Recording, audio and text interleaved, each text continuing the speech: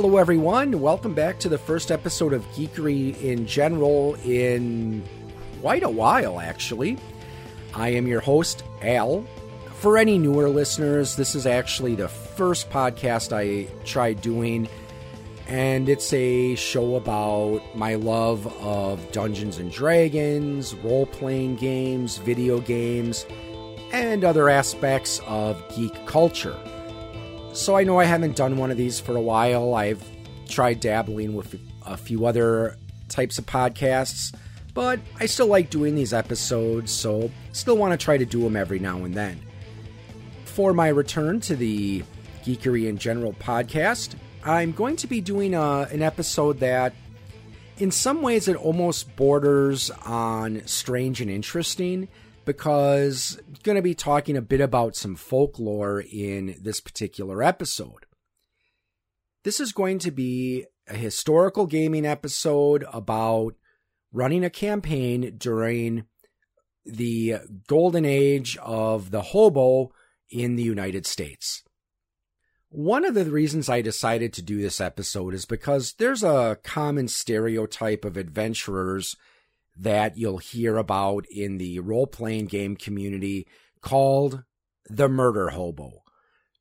And that's because there's a tendency for some adventuring groups to just wander around and, killing and murdering things and taking away, treasure, and they don't really have a home, so they're just kind of tromping around, going wherever the wind takes them, and hopefully not doing anything that would be too evil and get themselves into trouble.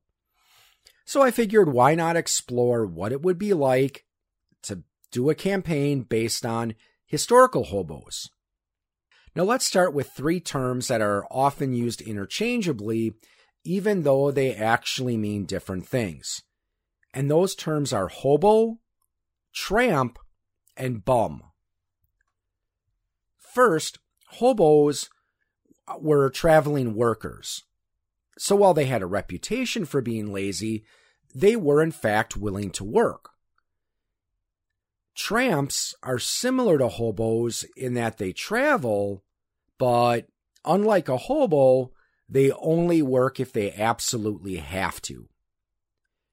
And then finally, there's a bum, who's someone who doesn't work, doesn't travel, so they just stay in the same place. The origin of the term hobo is disputed. Some possible suggestions are it might come from the term hoboy, in this case, ho being spelled H-O-E, as in the agricultural tool, homeless boy, homeward bound, or homeless bohemian. Another theory is that it comes from the term hobu, a greeting used among railway workers. As with any historical campaign, the first thing we need to do is to choose a time period. And when we're talking about hobos, we've actually got a lot of options to choose from. Honestly, it really could be any time after the 1860s, and the latest I would recommend would be the early 1980s. Hobos first appeared in American society after the Civil War. Veterans looking for a way to return home took to hopping on steam trains. Other hobos moved west to seek work on the frontier. If you choose to use this time period, I would recommend listening to episode 260, which is an episode I did about how to run a Dungeons & Dragons game in the days of the American Wild West. The agricultural industry of the Western United States back then actually benefited from these migrant laborers. Hobos willing to do agricultural work needed to follow the seasons carefully. When the harvest season in one region was done, they would need to move on to the next region where the crops were almost ready to harvest in an effort to secure more work. In the late 1800s, hobos found themselves at the center of a moral panic. They were often viewed as being lazy foreigners. Others claimed they were part of an inferior race of nomadic people There were also calls for people living the hobo lifestyle to be sent to work camps, put in jail, forcefully sterilized, or even executed. Though in reality, most hobos were white American males, and as previously noted, they were willing to work. Around this time, hobos started to develop a distinct culture. Some hobos organized and came up with a code of conduct to guide their actions. One such convention in 1889 came up with a 16-point code. Much of this code is focused on trying to present themselves as contributing members of society. The Hobo Code places an emphasis on seeking employment whenever possible and not causing trouble in the communities they visited. There was also a concern for how their actions might have long-term impacts and consequences. Many hobos realized that if they overstayed their welcome in a particular area, or if their kind was known to cause trouble, their actions might make it harder on a hobo who came along at a later time. The goal was to not perpetuate the negative stereotypes that surrounded their lifestyle. The number of hobos in America increased during the 1930s due to the Great Depression. Many men were forced to seek employment opportunities elsewhere due to a lack of jobs in their hometown, even if it meant taking undesirable or dangerous jobs in construction, lumbering, or mining. It is also believed that hobos had their own specialized system of signs and symbols. The historical authenticity of hobo signs is a topic of debate, but in a role-playing game setting, it actually works quite well. I could see allowing players to take this as a language or non-weapon proficiency. Hobo signs were meant to convey important information such as where to find a campsite, places where the locals were hostile towards hobos, and places where a hobo might be able to find charity. Hobo culture also developed its own special lingo and set of terms. Here are some common terms you can encourage the players to use if you want to keep with the atmosphere of the campaign. First, a bindle stick is one of the most well-known images associated with the hobo. You've probably seen pictures of them either in movies, cartoons, or old photographs. It is a bunch of cloth carried at the end of a stick containing the hobo's belongings, and they would use the stick for leverage to even out the weight to make it easier to carry. To boil up means to get oneself as clean as possible and comes from the practice of boiling your clothes in order to kill lice and other parasites.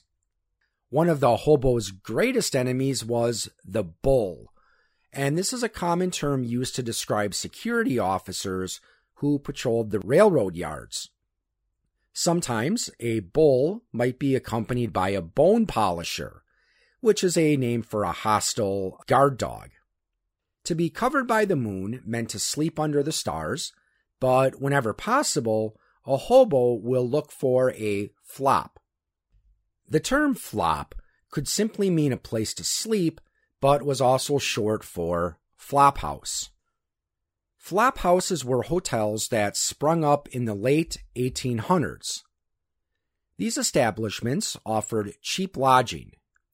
Sometimes they would have communal rooms with bunks or cots, though if you had some extra money and there was room available, sometimes you could get a small but private room. A flop house not only catered to hobos, but also to agricultural workers, lumberjacks, railroad workers, and other migrant workers who had to follow seasonal labor. If there wasn't room at a flop house, a hobo might look for a jungle, which was an area near a railroad yard where other hobos congregated. If the hobo was lucky, he might be able to get a bowl of mulligan stew.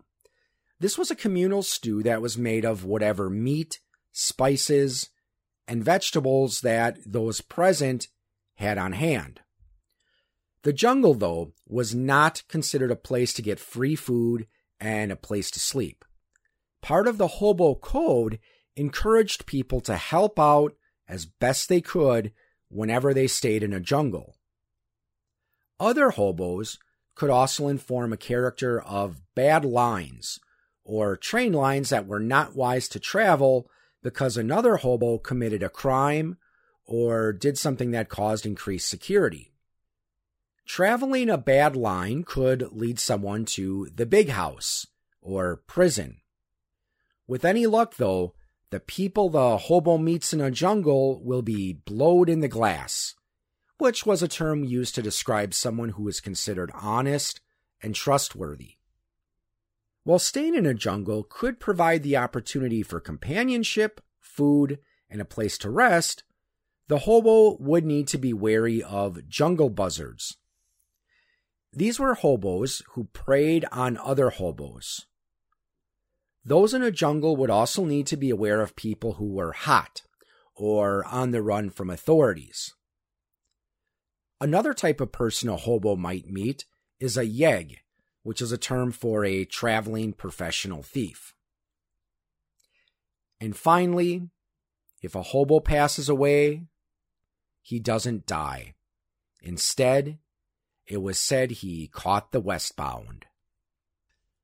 Similar to the jungle is a place called a Hooverville, named after Herbert Hoover.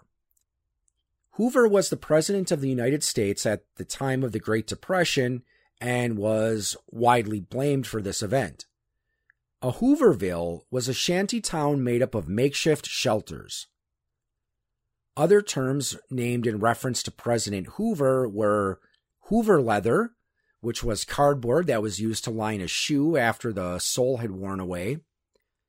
Hoover blankets were newspapers used as blankets by homeless people. And a Hoover flag was formed when one turned their pants pocket inside out to show they had no money. By World War II, the number of hobos decreased for two main reasons. First, trains were switching from steam to diesel. These new trains were faster and harder to board. More importantly, the economy improved, which meant fewer people would need to travel to find employment. Around this time, the term hobo fell out of general use in favor of the term migrant. The number of people who could be classified as hobos increased during the mid to late 70s due to the aftermath of the Vietnam War. Unfortunately, some of the men who returned from that conflict suffered from post-traumatic stress disorder and crippling physical injuries. Mental illness, drug addiction, and disillusionment with society caused some of these men to become vagrants. While there is nothing wrong with setting a hobo-themed campaign during any of these times, I would recommend setting the campaign in the 1930s during the Great Depression. This event was triggered by the collapse of the American stock market on October 24th, 1929. The economic impact of the crash would eventually make its way to other countries. In the United States, many businesses either cut wages or laid off workers in an effort to keep the company afloat. The impact of the Great Depression was worsened in 1933 after a severe drought hit the central United States. The region hit the hardest was the Texas and Oklahoma Panhandle. Parts of northeastern New Mexico, southeastern Colorado, southern Nebraska, and western Kansas were impacted as well. This region became known as the Dust Bowl. One of the factors was environmental change that came from attempts to convert dry grassland to farmland. Deep plowing killed off a lot of native grasses. These plants served an important function by keeping the topsoil in place. After these grasses died off, the soil turned to dust. The combined effect of both drought and dust storms forced many people to leave their homes. If you want to add supernatural elements to a hobo campaign, there's two sources I'd like to recommend. The first is the works of H.P. Lovecraft. Yes, I am aware of the racist themes that can be found in some of his stories, and that some of his views are problematic to modern audiences. But while we can't deny that some of these beliefs were common in certain areas during Lovecraft's life, that doesn't mean they were right. Ultimately, you know your gaming group better than I do, so if there's some aspect of Lovecraft's lore that you think might make your players uncomfortable, then feel free to modify as needed.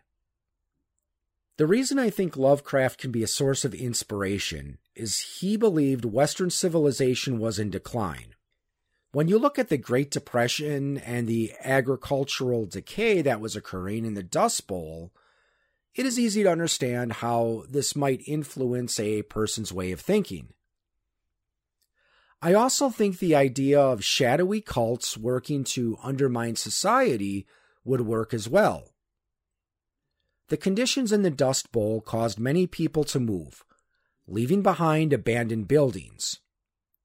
I could see a cult worshipping some ancient evil taking up residence in one of these forgotten places. If the players witness these cults in action and speak out about it, then most people will certainly dismiss them as crazy hobos, which could land them a couple of nights in jail or land them into other trouble. And of course, as with any good conspiracy theory, there's always going to be cultists who are secretly in law enforcement, government, and other authoritative bodies. Another source for inspiration might be the HBO TV series Carnivale. Sadly, this program only ran for a couple of seasons before it was canceled. It was about a traveling carnival during the 1930s. The show incorporated supernatural elements as well. The show's theme didn't revolve around supernatural creatures, but rather the timeless battle of good and evil.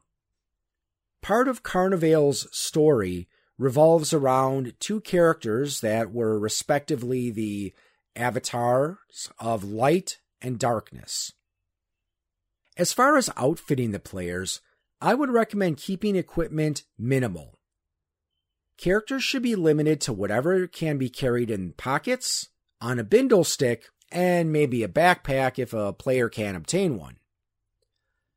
Armor will be limited to the equivalent of leather armor or padded armor and would take the form of thick layers of leather or canvas.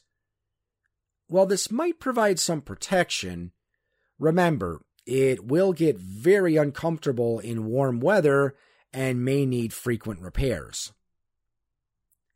If a hobo can scrounge up enough scrap metal, he might be able to work it into his jacket, perhaps allowing the equivalent of studded leather, brigadine, or maybe even scale mail. But that's about the highest I would go.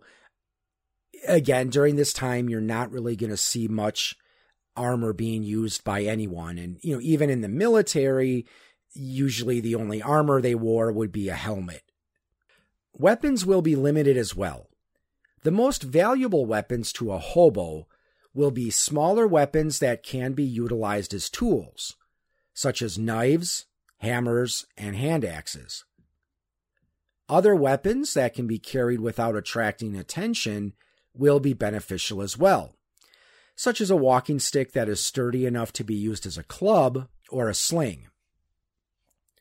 A handgun will probably be the best weapon a hobo can hope to come across, as long as he can find proper ammunition for it. There were a variety of revolvers and magazine-fed pistols in use at the time, so I'm not going to cover all of them. Most had anywhere from a 6 to 8 shot clip. One popular gun was the Colt Model 1908 Vest Pocket. This was a small handgun that was designed to be easy to conceal in a coat or vest pocket. They had a short range, but were good for self-defense. As far as character classes go, I think the ones that will make the most sense will be Fighter, Ranger, and Thief. If you are using a version of D&D that has a Monk class, I can see them working as well. The Bard could also make sense in this campaign, at least in the role of a traveling entertainer. A Fighter could be a discharged soldier. Most likely, he would be a veteran of World War I. This war lasted from 1914 to 1918, though the U.S. didn't get involved until 1917.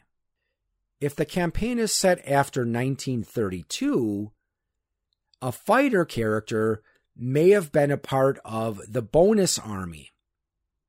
This wasn't a real army, but rather a group of unemployed World War I veterans. These men had been promised a bonus for their service in the Great War, but it would not be granted until 1945.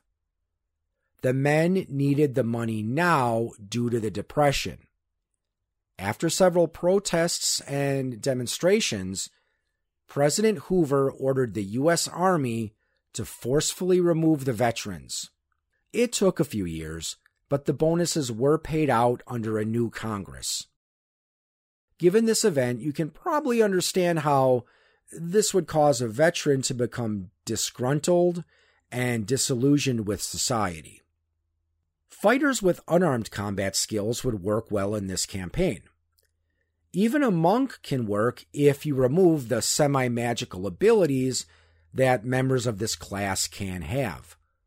Boxing first came to America in the 1700s and was well established by the late 1800s.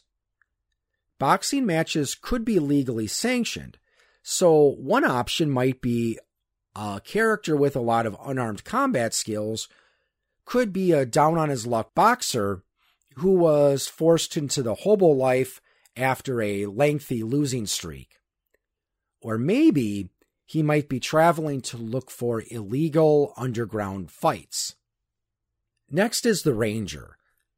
Take away the magical abilities, and I can see him also fitting into this type of a campaign. A Ranger's outdoor and survival skills could be very helpful for a party that needs to do a lot of traveling with limited supplies. Since a Ranger hobo might not be able to carry a bow or a firearm, being able to learn how to trap would actually be very beneficial. He could use that skill to try to trap small animals like rabbits, squirrels, and chipmunks to use for food. Being able to know how to fish would be extremely useful as well. As far as his background, he could be a country boy who was forced to leave home due to poor economic conditions. He might also have been a soldier back from war, a former cowboy, or just someone with a lot of outdoor skills. Another option is to make him a former or current member of the CCC, or Civilian Conservation Corps. The CCC was part of President Franklin Roosevelt's New Deal. It was a work program for unmarried men between the ages of 18 and 25. This program also employed veterans, minorities, and Native Americans. Some members of the Bonus Army were offered positions in the CCC and exempted from the normal age and marital requirements. CCC laborers were paid $30 per month, but $25 of it had to be sent back home to their families. The CCC worked on a variety of projects, including erosion control, flood control, planting forests, and constructing lookout towers. They also helped build bridges and other service buildings. Many of these projects are still standing today. The thief class will also work for a hobo campaign. Due to the economic downturn caused by the Depression, no doubt there were people who turned to stealing for a living. One option I can think of is to adapt a class from the 2nd edition Dragonlance setting. That setting featured a race called Kender, which were similar to, in some ways, to halflings from normal Dungeons & Dragons. Kender had a special class they could take called the Handler. It had most thieving abilities except backstab.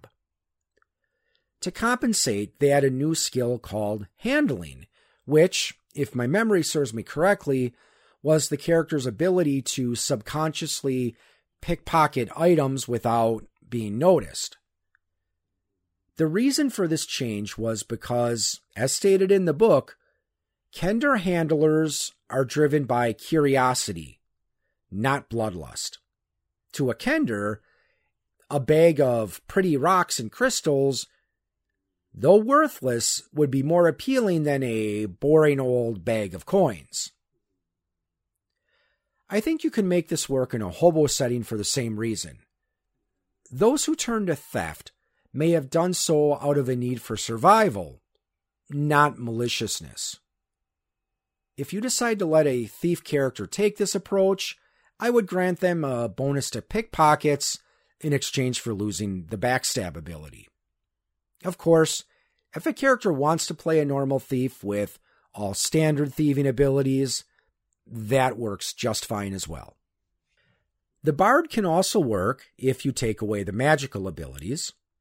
A bard in a hobo campaign could be a traveling entertainer or a drifter who happens to have some musical talent.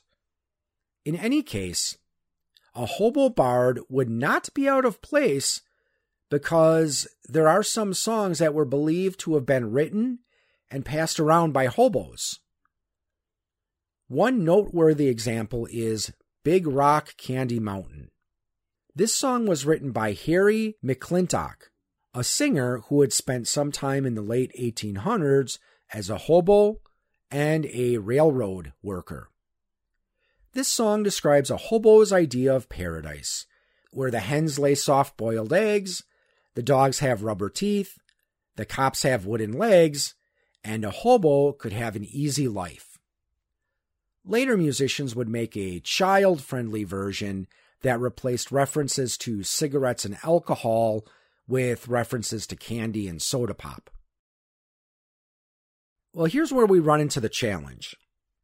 In my opinion, most of the other classes like the Paladin, Druid, Cleric, and Wizard might not work as well. Honestly, it really depends on how much magic you're going to allow into the campaign. Of course, if a player can think of a creative way to work one of these classes into the game, I would say go for it. If you're going to use the Cthulhu mythos or something similar as a backdrop, then these classes might be easier to work in. If the nature of the campaign is that there is some dark and hidden evil that the players need to contend with, then I can see the Paladin, or at least a Paladin-like character, actually fitting in. He could be a wandering warrior of sorts, destined to live a life of loneliness and poverty in order to fight the forces of evil with spiritual powers. Or at least he could think that. He might just be a normal hobo who has delusions of grandeur. Clerics do provide an interesting challenge. Religious institutions played an important role during the Depression.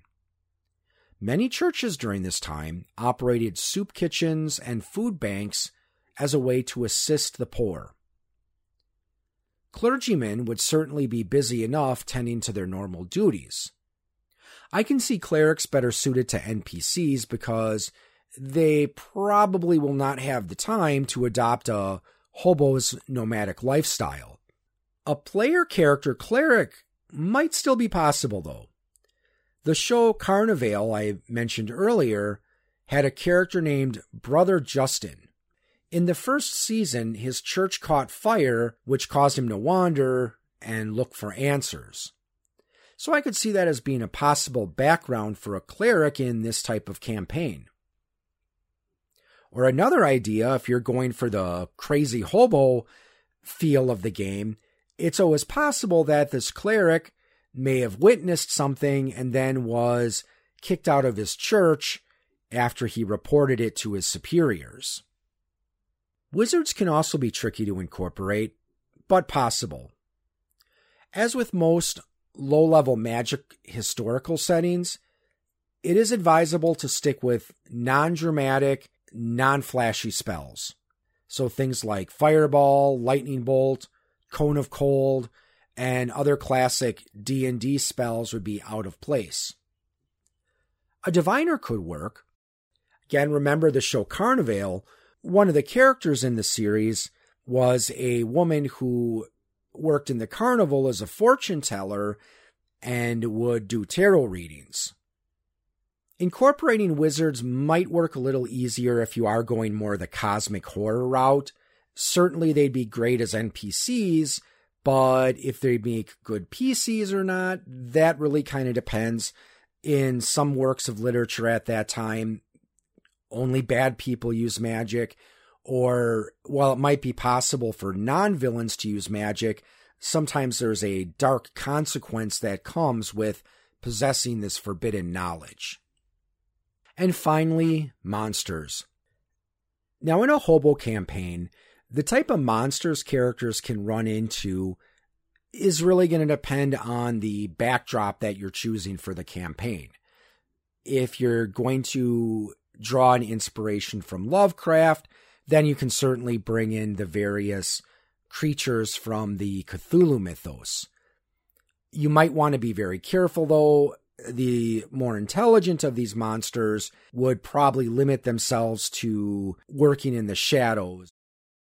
If you go back and listen to some of my previous episodes, you might also get some ideas there.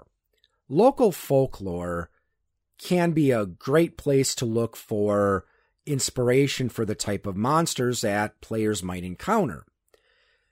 If you go back in my Geekery in General podcast, I recommend episode 260 on the Wild West, especially if you're going to put your campaign in the Western United States. If you think you're going to stick more towards the East Coast, then I would recommend taking a listen to episode 262, Puritans and Pilgrims. In that particular episode, I do talk about some of the creatures from Native American folklore.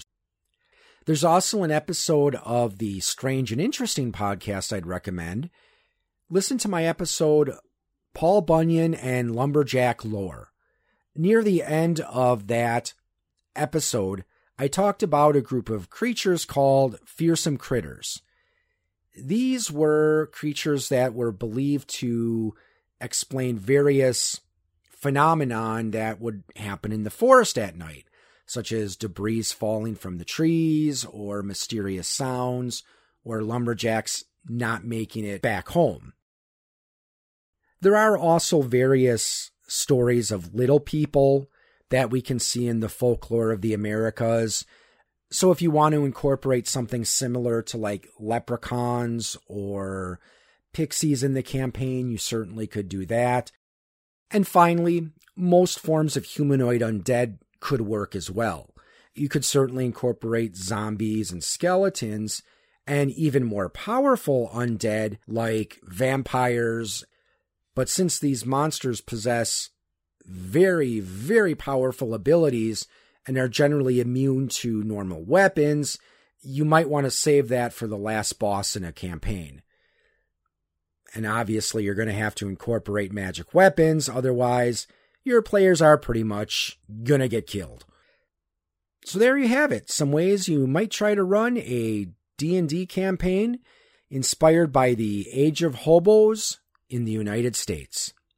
I hope you found this information enjoyable, entertaining, and educational. Thanks for listening and have a great day. You have been listening to a presentation of Point of Insanity Game Studio. Visit us on the web at poigamestudio.com. Follow us on Twitter at poigamestudio. Look us up on Facebook and email us at poigamestudio@gmail.com.